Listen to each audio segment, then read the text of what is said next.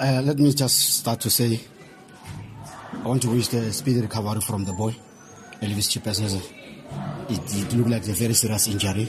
Maybe it's a head collision, but he will recover.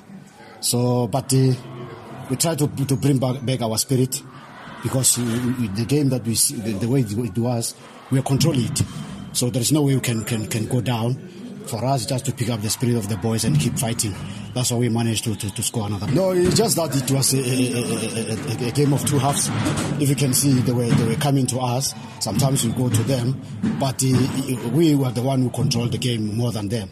So, but I'm not surprised when we scored the winning goal.